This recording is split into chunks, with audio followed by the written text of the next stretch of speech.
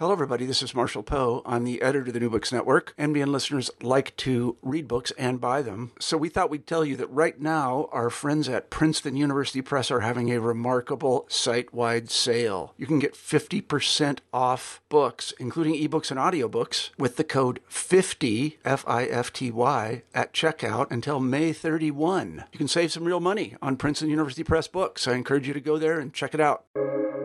Welcome to the New Books Network. Welcome to New Books in the American South. I'm your host, Brandon Jett. On today's podcast, I'm speaking with Dr. Rachel Marie Crane Williams, an associate professor of gender, women's, and sexuality studies and studio art at the University of Iowa, where she has worked since 1999. She is the author of several articles and books, including Teaching the Arts Behind Bars and Run Home If You Don't Want to Be Killed, The Detroit Uprising of 1943. Today, we're talking about her most recent book, Elegy for Mary Turner, an illustrated account of a lynching, published by Verso Books in 2021. Elegy is a visually stunning and engaging exploration into the lynching of 10 black men and one woman, Mary Turner, by white residents in Brooks County, Georgia in 1918. Williams uses a mix of original illustrations, archival documents, and handwritten text to identify the victims and killers, explore the investigations, or lack thereof, following the lynchings, the disturbing behavior of white residents who encouraged, participated in, or tried to ignore the violent spectacle, and the black people who sought justice for the deceased. Dr. Williams, welcome to the podcast. Great. Thank you for having me. I'm really thrilled to be here talking with you, of all people, today. Oh, I think it'll be fantastic. First off, congratulations on the publication of this book. As we were kind of talking a little bit before the interview, this is really such an important book at such a critical time, especially considering all of these efforts by state and local officials to deny young people access to the kinds of history that you engage with in this work. And I think this book really could not be more essential to a more full understanding of the tragedy and atrocities faced by Black Americans, and equally their struggle to overcome seemingly insurmountable odds in their quest for justice and equity. And I think the thing that really drew me to this book is the way that you do it. This is a really engrossing work that isn't just a simple recounting of events, but you really engage readers visually, and I think the decision to incorporate the primary sources and the artistic recreations is just a really vital way that to engage with a tough topic. And I think it's also a very accessible way to engage with a really tough topic. Even my wife, who has spent the last decade listening to me talk about extralegal violence and race relations, she's not terribly interested in anything I have to say, but she was immediately drawn to your book. And I often use her as my judge. Is this something that like general audiences would really like? And I'm happy to report that yes, your work, this elegy, is something that, at least in my very small sample size, the general audience will be very interested and engaged with. The title suggests that this book is about the killing of one person, Mary Turner, but in reality, and as I brought up, she was one of several victims of lynch mob violence in Brooks County, Georgia in May 1918. And so I thought the best place to start, especially for some of our listeners who are perhaps unfamiliar with the story of Mary Turner, would be with just a simple and brief recounting of events. What happened in May 1918 in Brooks County, Georgia, that led to all of these atrocities? Absolutely. So, it's an interesting thing. And, as a historian, that history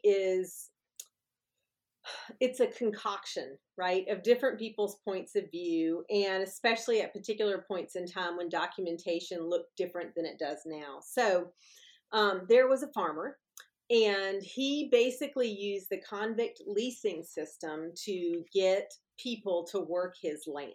And he had a terrible reputation as a very sort of brutal person. So one evening, the story goes that there's a couple different versions of the story, right? As there tends to be in these cases, as someone who's also looked at lynchings, it always seems like there are a variety of variations to the narratives of what happened. And I almost find those as fascinating as the actual cases. Yeah, so this is all around Valdosta, Georgia, and so he's been renting convict lease. He's been using the convict lease system. He's had a number of altercations with people that he's, quote unquote, leased their labor from the jail. And these people are all Black men. As you probably are aware, the convict lease system was sort of a carryover of prison, of slavery, in that it was the only way in many ways to do a couple different things. One, to continuously oppress Black people, but also to get labor done, agricultural labor done. So this is, in 1918, it's an interesting time. Obviously, we all know now about the Spanish flu, but also in 1918, in this part of Georgia, there was a boll weevil infestation at the same time. So there's a sense of urgency, to get the cotton in. So, I set that up. So one version is that at the crossroads of Barney and Morven, his gun was stolen, and then later that evening he was shot with it. That's one version. Now, whether that's true or not, it's really hard to say. What we do know is that there was shots fired through his front window. This is another version of the story. One dramatic version is that the shots went through the chest of his pregnant wife. And it's interesting to think about two pregnant women in this story. Nearly pierced her heart and then went through her and killed him, right? So there's another dramatic reading of that instance. We do know he was shot, he died. Now, what happened to her? One version is that she runs off, hides in a creek, finds help with, these good Black neighbors. And that's the phrase. And, another version is that didn't happen at all. And so it turns out he has brothers, and they obviously are incensed that this man has been killed. They don't know who did it. Many people suspect who did it, in part because of a series of events that happened ahead of time around the labor. So if someone leased someone's labor, there was this expectation that that person would be able to work off their bail or whatever they owed the justice system. Well, we know how that system might work, whereas, you only did this many hours this week, you haven't met that, now I'm going to add interest on that. So it's this perpetuating horrible cycle. So he is killed. People go looking for the person that did this. And there's a number of rumors floating around about who might have done this. One version is that this was actually outside agitators, again, linked to World War I, trying to cause problems in that area. But in fact, the man that did it is Sidney Johnson. And the entire time, and this is another sort of backstory, Sidney Johnson is hiding in Valdosta. Again, one version is that he was hiding in a quote unquote foxhole and his mother was helping him during all this. Another version is they don't know where he is. So of course these men are looking everywhere, and they pull together quite a posse of people. So initially it's the brothers of the victim or the man who was shot, and then they are rounding up posses to go and search for anybody who might be connected to the killing. It's not clear in the documentation who the leader was, but this is a white man. He's landed gentry in some ways. If this tells you anything, his tombstone is like a 6-foot obelisk, right? Right. So clearly this is a man of means. He was an important guy. Important fella. And he's, if you go to that part of Georgia and you look at the list of names that Walter White was able to collect from an informant, you can still see those names in that town, on different businesses. So these were many of the people that were part of this posse, came from prominent families.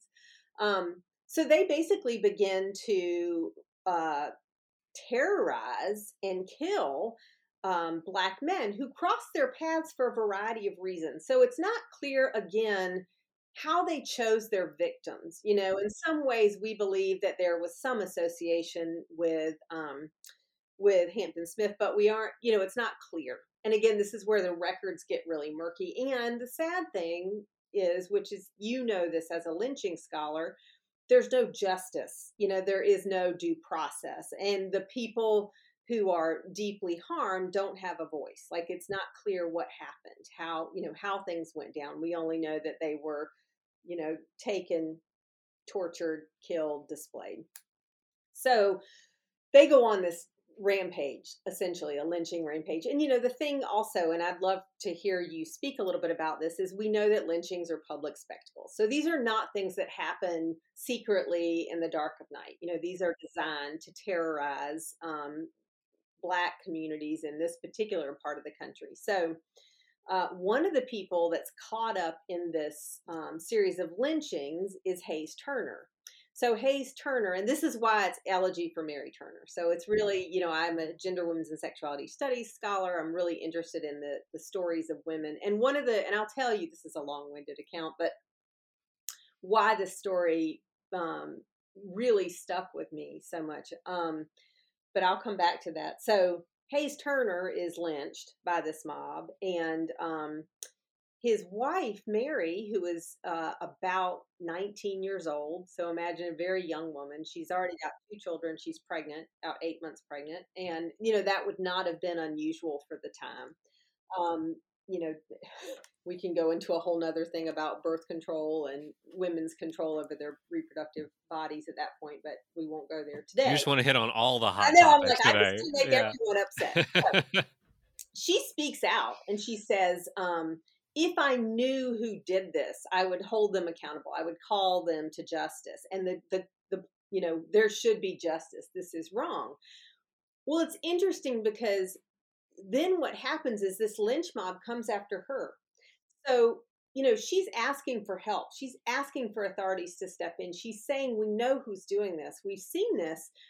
It's her speech that gets her in trouble. It's her audacity as a woman, as a Black woman, as a pregnant Black woman, as a mother, to speak out against this violence. And so he's lynched on a Saturday. She's basically driven past his body. And then she's also lynched in a just horrific way. And people watch. Again, this is a public spectacle. And this is one of the things that, about this story, people are like, why would you write this? Why do we need to still know this? And do people really ask you that? Why do we need to still know this? Yeah, I mean, people will say things like, and these are mostly imaginary people, but will say things along the lines of, we understand lynching. This is terrible. Why would I ever want to read this? And why would you put this down? Why would you not do something different? And this has actually been a question throughout my career. I work with people in prison, and people are like, why don't you work with kids? Why do you want to work with people who are in custody? So this is a common refrain, but we can't forget what we're capable of. And we cannot, I think people need to recognize, they say, oh, those things don't happen now. And I'm like, actually they do. They still do. That mentality, vigilante justice happens all the time. And in this story, which again relates directly to your scholarship, police were complicit. I mean, we know that they were involved in this. They were joined with the lynch mob at different points in time.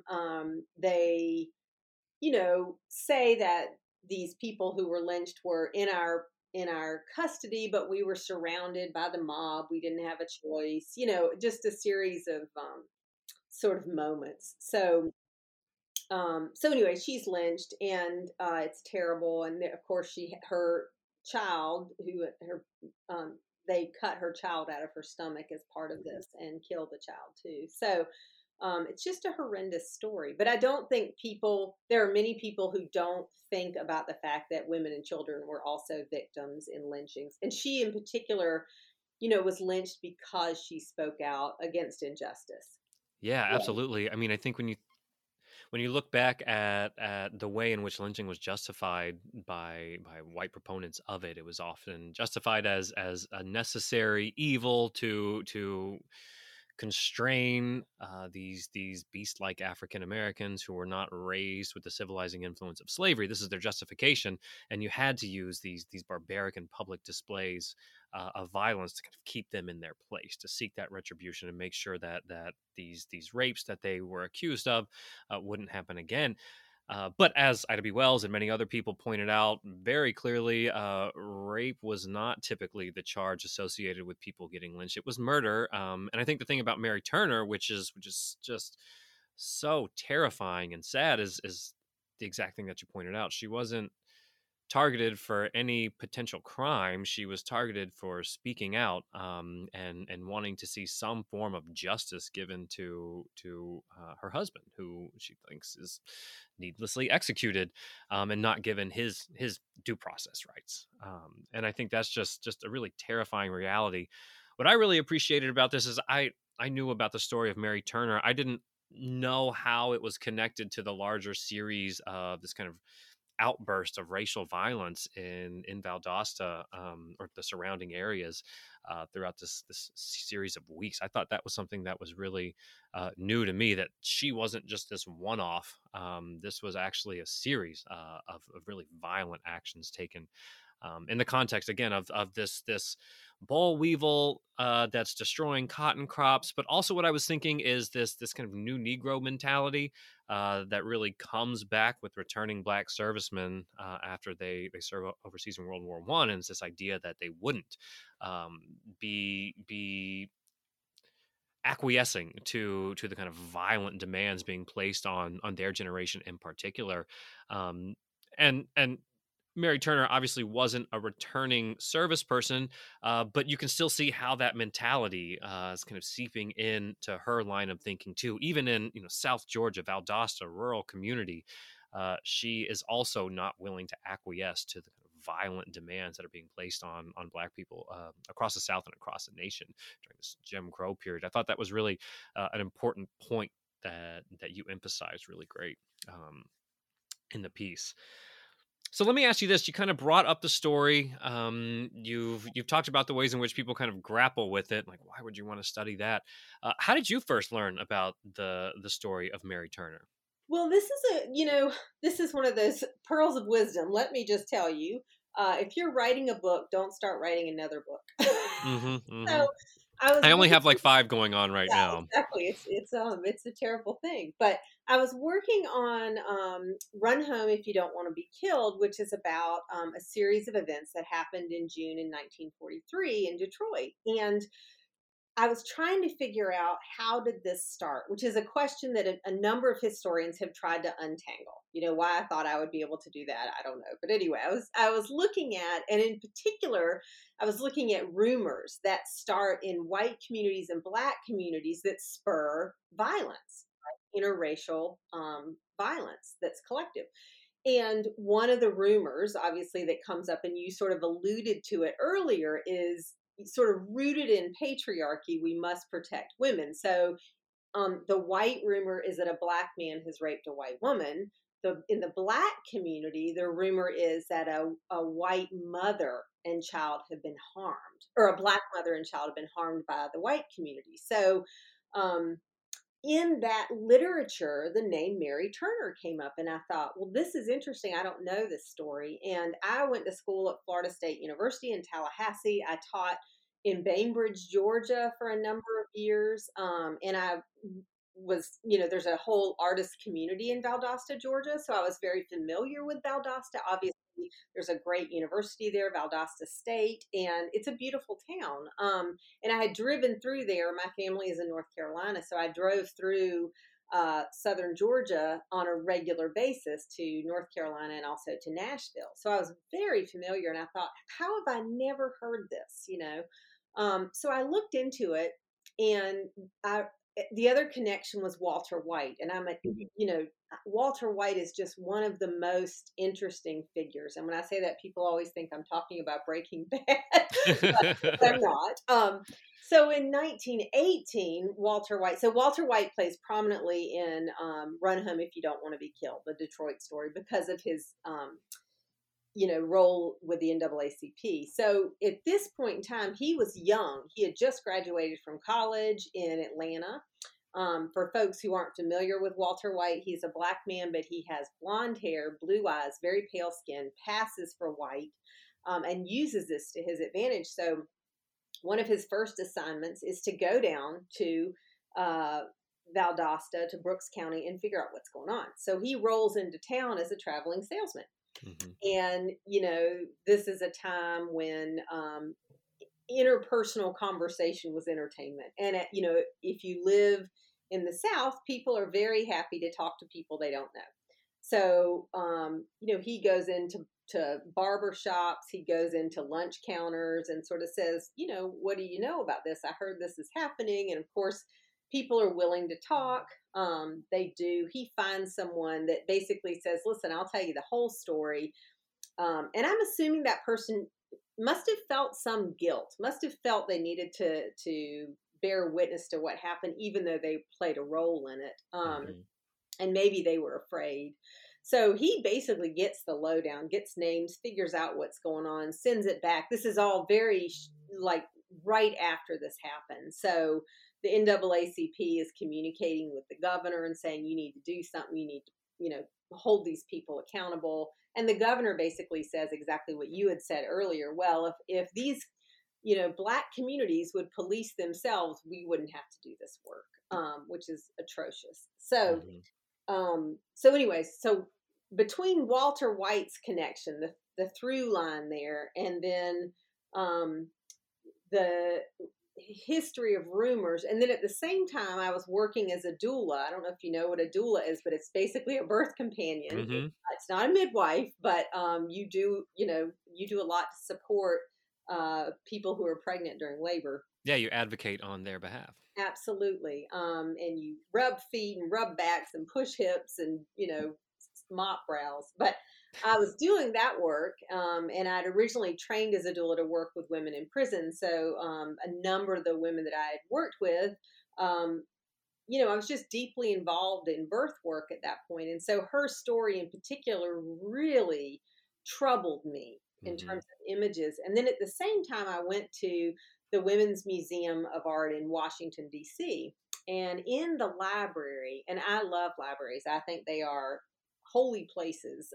In the library was a small exhibit of a woman who was Helena Batrakova, I believe is her name. I always butcher it. Shame on me, because she's amazing.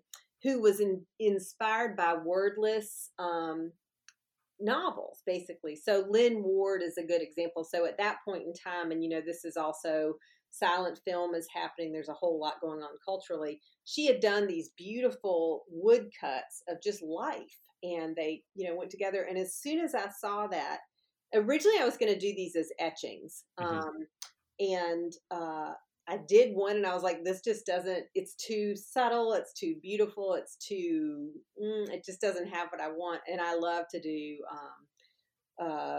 woodcut and linoleum. And so it just came. I was like, I have to do these pieces. And I did not think at the time of a book. I was not thinking of a book. So I spent a couple of years carving all these images and printing them. And then I remember I was at my parents' house and I laid them out on the floor. I had, well over 20 of these, and I put them down. I said, this could be any lynching story. This is not particular enough to say this is South Georgia, this is Mary Turner, So then I went back and wrote it. But that's kind of how that came together. Let me ask you this, because you kind of brought up part of what makes this so compelling, and that's the artistic work that accompanies the narrative behind what happened to Mary Turner and the other Black men who were also lynched during that time period. Would you call this a graphic novel?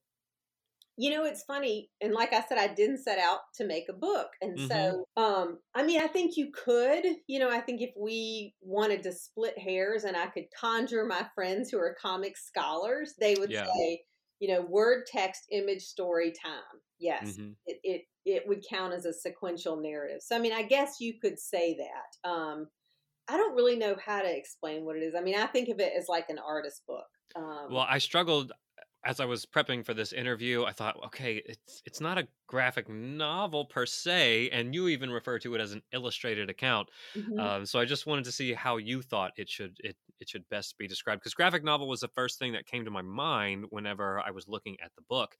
But after I read it, I said, I don't know if that quite fits Yeah. with what you've done here.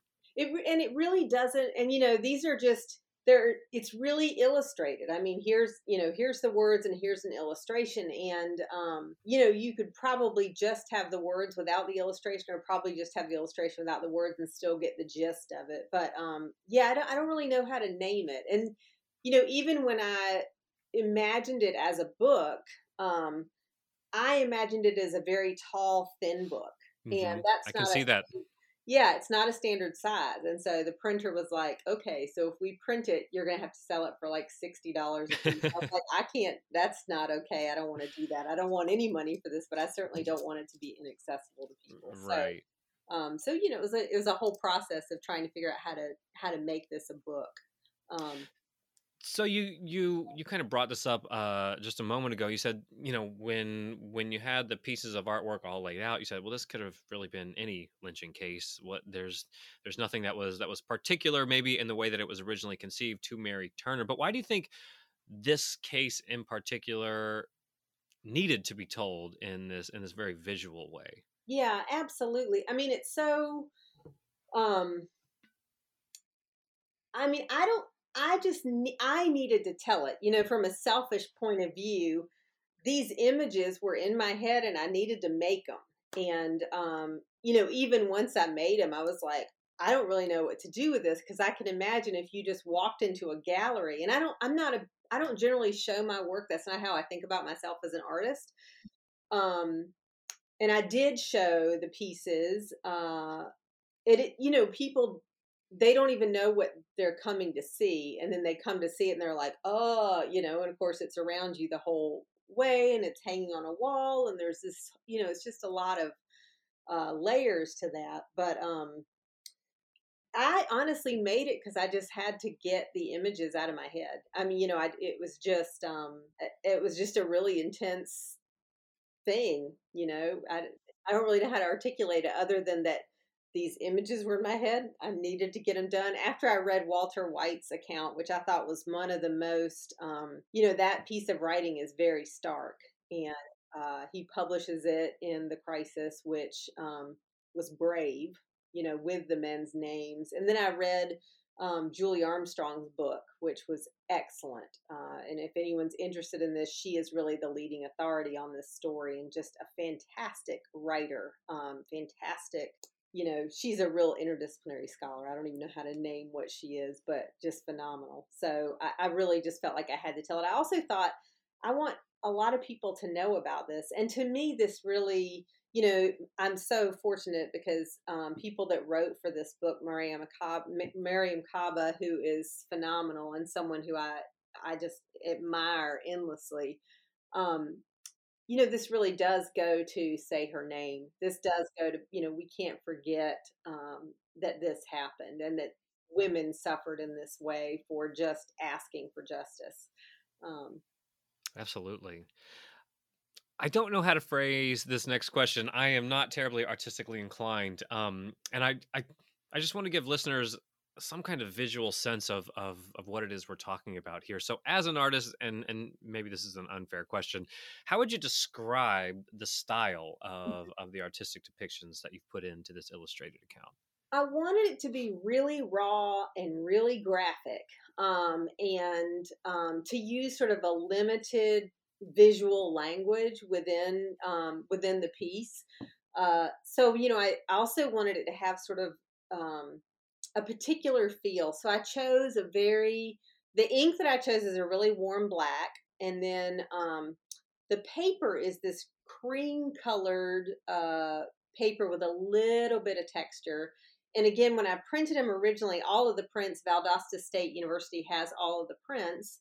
They were long and thin. And so with, handwriting, and the handwriting is one of those things critics have talked about that. And I have to say, so my grandmother was an avid record keeper. So when she died, no one wants these but me. She had boxes of postcards that her mother and she had received dating, before this time period. And I just went through and said, what does she have from 1918? And these were postcards her mother would have written because she was born in 1913, and they all use a dip pen, and they have this beautiful handwriting, and my own handwriting is atrocious. And as an artist, I'm real, I have some pet peeves. And so one of them is, and I'm not a designer, and this is, you will see this in any of the work that I do. I absolutely despise it when the font of the text doesn't match the drawing, and the aesthetics don't mesh. And so for me, the only aesthetic that would mesh with this was handwritten with a dip pen, and that's how I write with a dip pen. And I really did go back and look at how my great grandmother wrote things and sort of use that to emulate it. So yeah, I would say that's kind of what it looks like. These are really raw, stark, simplistic linoleum prints. They look like wood, but they're linoleum. With narrative, handwritten narrative. And I wanted it to be hard to read. I wanted people to have to like struggle to read it. How do I read this? And I know cursive was the other thing. A lot of people said, well, there's a whole bunch of people that don't read cursive. Mm-hmm. Well, they really should. And that's not an empathetic thing to say. So many things will be lost if people don't read cursive. So, well, what struck me as I was reading it, I kind of appreciated the handwritten and cursive text, and we can get to this in just a moment. But it felt like you were reading someone's diary or something like that, right? Like something very personal. The artistic representations, you said you wanted them to be graphic, but I will say, as someone who has studied lynchings and struggled with how to best incorporate some of these photographs into the classroom and talk with students about what happened, but you don't want to just re-victimize the victims here or make people too uncomfortable, because some of these lynching graphics are these images are just terrible to look at. But I think you did a really nice job of kind of allowing us to engage with the horrific nature of what took place, but in a way that wasn't just grotesque for the sake of being grotesque. I think the first time I ever described a lynching, I used a newspaper account in, as a graduate student, and I was at a graduate student conference, and it was a newspaper account. It was grotesque and it was graphic, and one of the more senior scholars in the audience came up to me afterwards and said, "Hey, for future reference, I understand why you included that, but maybe, just describe it in your own words and don't necessarily emphasize the graphic nature." But this is something we all struggle with too. Like, part of understanding just how this isn't just a killing. This isn't something that happened quickly. Part of the horrific nature of lynchings is that they were so horrific and so publicized and photographed and the like. And so I thought you did a really nice job of kind of weaving that a little bit, making it tough to look at, but not kind of grotesque and perverse for the sake of being grotesque and perverse. So I really appreciated that approach, in conjunction with the handwriting, which really made it feel a little bit more personal, and kind of like you were looking at something that wasn't necessarily supposed to be seen. But like you said, with your grandmother's cards, she probably didn't think that, well, later in life someone's going to be going through them, right? Like, it was just a personal exchange. She didn't think much of it. So I thought that was a really nice touch that just kind of made it feel a little bit more inviting, but also like it was something that I wasn't necessarily supposed to be doing. So I thought that was a really fascinating approach. The other thing that I thought was really great that contributed to it and made it, to me, feel like it was someone's journal is the inclusion of those primary sources that you had in there. You have some interesting newspaper clips, and you can actually see the tape on the top of them, which I thought was really fascinating as someone who spent a lot of time in archives. This is what a lot of those newspaper clippings look like. There were some photographs. There's I'm assuming kind of a postcard from old Valdosta or something like that. So why did you decide to include those primary sources in addition to the handwritten text and the stuff that you had already included? Well, it's funny because you bring up a couple of things. One is, centering the narrator in this was kind of interesting. And initially I bought this on eBay. I found this woman's journal from 1918. The person never used it. So it was just page after blank page. And I thought it would be really interesting to use that to do the narration. But then I thought, you know, and I was going to mix it in with just some other sort of day-to-day things, just to kind of make people recognize that this is happening in a small town, but people are still sharing recipes and going to church. And, white people, Black people are clearly like having to go about their daily lives, having to react as though everything is normal while at the same time facing this intense, ongoing, everyday terror. So then, and reading Walter White's description is really interesting because it's not voyeuristic, but you do get this sense of like someone's telling him the story and he's just writing it as plainly as possible. This is what happened. And so centering the narrator was really interesting. Also finding breaks. This is a hard thing to read. And a lot of people have said to me, I just really struggled to read this. And so I kind of wanted to build in these breaks. And I also wanted people to recognize, what does it look like here? I mean, like you're from Texas, you understand the South is, you cannot go anywhere without seeing traces of indigenous people, traces of, the history of slavery and oppression and dominion. It is an agricultural landscape. It's a haunted landscape, I think, in the South. And so I wanted that landscape to play a role in the story. So, what is the Little River? Where is it? When I went on site a couple times just to try to get a feel for things, see things, try to find some of the places that people talked about, where's this crossroads? Where is Folsom's Bridge? When I went down to the Little River, I saw Mary Turner's, the memorial that people erected to her, and it's spooky, and it's, here I am, this woman in a rental car with a giant camera, and it's like, standing next to her thing. And I'm sure people are like, what is this white woman doing here? Why is she here? What kind of, what is she looking into? But, that place was really important. And the place in 1918 was particularly important to me. So, I mean, I found that stuff on eBay. I found the postcard from Valdosta. I found the postcard of the Little River. So, that was sort of important to me. And also just sort of the Farmer's Almanac. What texts are people sort of thinking about in the fabric of the day to day? And that was something I really wanted to get across to people. But also, the telegrams, like trying to introduce Walter White into this as like a witness, and the telegrams he sent back and forth with the NAACP, and that then the NAACP sends to the governor's office asking for questions. And then the newspaper articles were fascinating to me. So, you have newspapers in Georgia that record this in one way. Oh, another Black person was lynched, not without any shame or guilt or pointing out that this is like criminal. And then of course you got the piece from New York that says this is a blight on all of us, that this is happening. And so I also wanted to represent that, like, in this area, this was, I hate to say normal because I don't think that's true, but it wasn't, it was seen in a very different way than it would have been seen if it had been in another. And, you, as a historian of lynching, this lynchings happened all over the country. They weren't just in the South, although that was a primary, obviously you've got Georgia, Texas, Florida as big, big places where a lot of these things happened in this particular period of time. So, so that those extra materials as a historian were fascinating to me, and it was really important to me that they were part of that journey for the reader, and to give them a break, sort of to take their mind away, come back and take it away.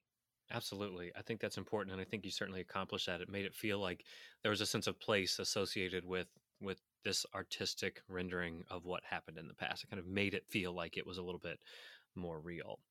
All right. So as you've mentioned a couple of times, I have studied lynchings myself. Dozens of other scholars have studied lynchings, especially in terms of historical scholarship. There's monographs, articles, especially over the last 2 decades. I mean, it is a fairly robust field. And I know you said you did this for largely personal reasons. You were selfish. You wanted to get these images out of your mind and out into the world. But what do you hope the larger takeaway is from this illustrated account of a lynching, this elegy to Mary Turner?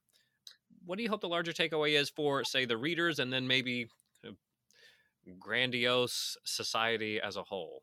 Yeah, I mean, again, I really don't want people to forget. There's this beautiful piece I read about, and the name of the poet escapes me, but he writes about life after the Holocaust, and just trying to get through a day, knowing all this happened in this space, and that he said, I want you to carve this on your heart.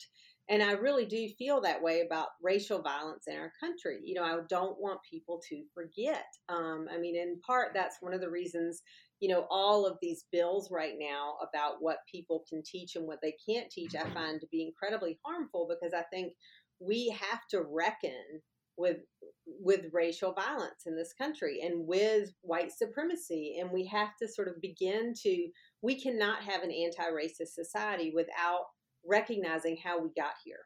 And so that to me is really important. And just to sort of say, this is how white supremacy worked. I mean, I think people don't really comprehend the fact that when there were lynchings, there was no due process. There was no, vigilante justice happened, and no one was held accountable, and this is also when I was doing this, this came into my consciousness before, sometime between Ferguson and George Floyd. And, this idea of, can people who perpetrate state-sanctioned violence, because, this was state-sanctioned violence. People knew what was happening, and the people in authority did nothing. So by their complacency, they sanction this as state authorities. So this is state-sanctioned violence, and there has to be some accountability. Otherwise this is what things look like. And so for me, that was really important. Yeah, I also really appreciated the fact that you listed the names of the people who were associated with the lynching. I think that's really important. If I could make a plug for myself here, in the Lynching in LaBelle digital history project that I did, I came across the list of people who were arrested and associated with the lynching of Henry Patterson here. And that was very important to me too. Put those names up there, put them out, because as you suggested, those names still resonate in small towns and in big cities across the South. And I think it's important to understand that this isn't, a mob is referred to as a thing, right? As like one large cohesive thing, but in many ways that kind of allows the individuals to get away with something without recognizing that a mob is composed of those individuals who all made the decision to be there and to engage in that behavior, and then not talk about it afterwards. And I think that was a really important part of the story that you put right out there for the reader to engage with. These are the people who are implicated. Yeah, I mean, and that's, it's kind of ironic, but I think you have to be fair in recognizing this is an account. This was an oral account given from one person to another. There was no investigation. We don't know. Sure. I mean, perhaps the man that spoke to Walter White had an axe to grind and decided, well, I'm going to give him these names. Maybe right. I mean, it's probably pretty safe to say it was fairly accurate. Well, even not if it's not 100% true or accurate, it at least gives a historian or a journalist or an artist the ability to begin to look at these individuals, as opposed to just saying, well, this was a mob, this was either everybody, and by saying it's everybody, it's almost nobody's fault. I think the really important thing is to at least provide a name that people can then begin to look into and see what their involvement or implication was. Well, and the other thing for me on a personal note, and I think this comes from working with people who are incarcerated, you have this horrendous moment, right, where people cause harm to one another. In our society, you put their names in the paper, you put their picture in the paper, you lock them up, and then that's the end of the story. But the aftermath of that story, to me was really important. So if you read, in this book, one of the relatives, I was so fortunate that one of the relatives of Mary Turner, her grandnephew, Tyrone Forehand, wrote for this. And he talks about how his family, was impacted by this, that her two children were obviously, lost their mother, lost their father, were raised by relatives under an assumed name, and he talks about what happened to families that were involved in this. Hayes Turner's family, all of his siblings were deeply um, traumatized by this. I mean, I think traumatized is even that's not enough of a word to describe what happened. And then, obviously Mary Turner had children and had family. And one of the most sort of moving things is when I went to Valdosta to talk about this, women who were related to Hayes and Mary Turner came to the talk, and I got to hug them. And I thought, it is amazing that I am standing here hugging you. It's amazing that you're here. And it's amazing that you made it, Wow. through all of this. And, people didn't have agency just to pack up and leave. And then where would you go? I mean, you're a Black person in America. Where are you going to go at this point in time? Right. So, that was fascinating. But I did want people to think about, this didn't just end with this horrific act. This went on and on. This had implications that lasted for years. And so the men that are mentioned in this as the perpetrators, they're all dead, obviously. But their families, we're talking maybe 3 generations.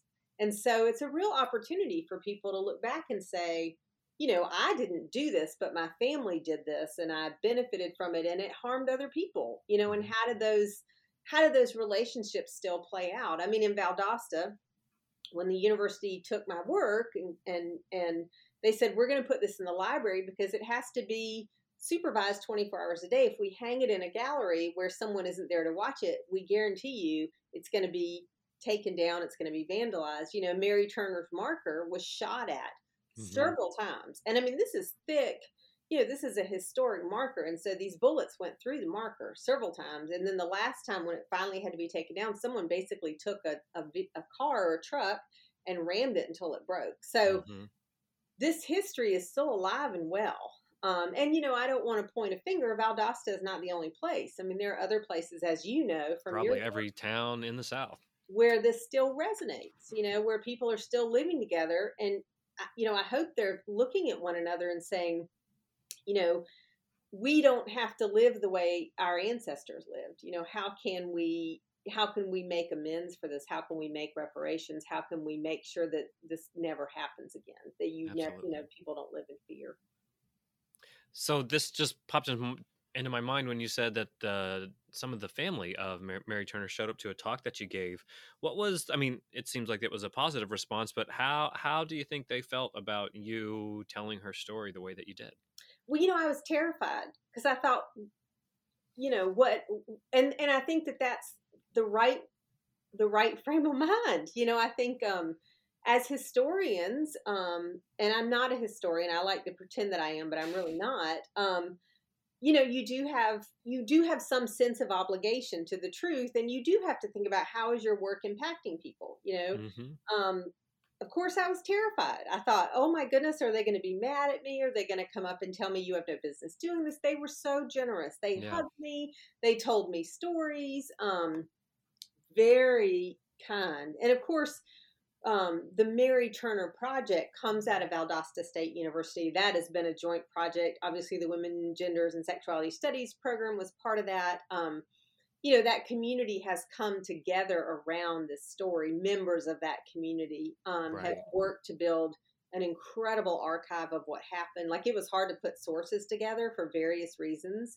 And they've worked together to sort of keep that story alive and to reckon with it. And so, her family had been part of that, clearly, and had been a huge role in resurrecting that story, making sure people that were involved were memorialized. So, I was definitely not the first one to the party.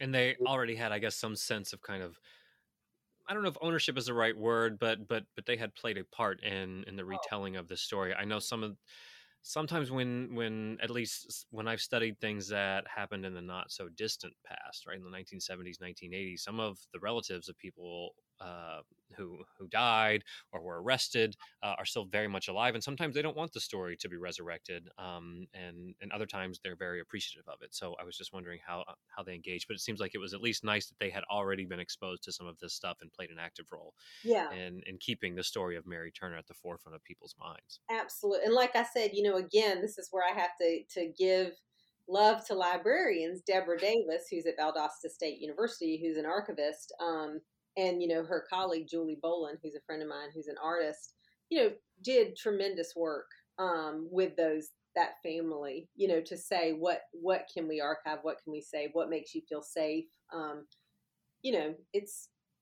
It's serious business. We are very big fans of archivists and librarians here on New Books in the American South.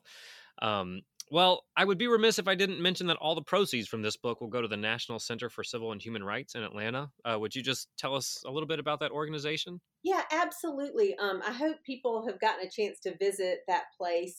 I didn't want any money from this, and I thought, what can we do? And their family did not want, because I thought, well, I'll just give all the money to the people affiliated with their family. They said, we don't want any part of the money at all. And I looked at different churches in the area, and really felt like the center in Atlanta was a good place to go, because they are keeping a record of what's happened. They are a memorial, just to say that things can change. People can change, things can change, policies can move. I mean, in my mind, as an abolitionist, you have to always engage with the imaginary, what can be. And I think that museum does a beautiful job of thinking about that, and getting people to think about, why are civil rights important, and why do we need to make sure that no one ever forgets how that came about, how those things happened. And how quickly it can be eroded. I think that's one of the Yes. really important stories of Jim Crow, is that this wasn't just a seamless transition from slavery to Jim Crow. There was this period, Reconstruction, and then after Reconstruction, where the rights of African Americans were somewhat in flux. You see this expansion of rights during the Reconstruction period. These, in some cases, attempts at biracial coalitions in the South, and then Jim Crow comes and just really ends all of that and starts to roll those rights back. I think one of the important things about the book you wrote, and how it engages with this larger idea of, we're not necessarily on this linear progressive trajectory, and that our rights and the rights of others needs to be consistently defended and fought for. Otherwise, we can see how quickly they can be stripped away, and how violently they can be stripped away. Well, and I think historians are probably some of the most important figures in our culture, because, you all keep that light alive. You remind people, don't forget, we didn't just show up here. The other thing that's fascinating about these things, and, the more I do research on sort of racial violence, is that those cycles are cyclical. They come back around, and there's, a conglomeration of things happening where this happens over and over, and the narratives are the same. Like, we continuously fall for the same narratives, and I think even right now we're in this cycle that we've been here before. And you want to shake people by the shoulders and say, if you understood history, you would understand why this is so important, why we can't go down these paths. So I think history is just one of the most important tools that we have at our disposal. Well, you just won over so many fans, I'm sure, myself included. Well, Professor Rachel Marie Crane Williams, thank you so much for taking the time to speak with me today. Again, the book is Elegy for Mary Turner, an illustrated account of a lynching, and it is available now through Verso Books and at numerous online book retailers. And I will tell you, I'm in Florida, where we are unfortunately one of those states where they are probably going to ban everything. But I will prominently place this book on my bookshelf, so every student who comes in will be forced to reckon with what happened to Mary Turner, and we can make sure that we keep her memory and the memory of the thousands of other people who were lynched in the Jim Crow period alive. Thank you. It has been an absolute pleasure and an honor to speak with you. And thank you so much for reading my book, and thank your wife. So you have a wonderful day. This has been a real thrill. Well, thanks. I enjoyed it too. And thank you all for listening to New Books in the American South.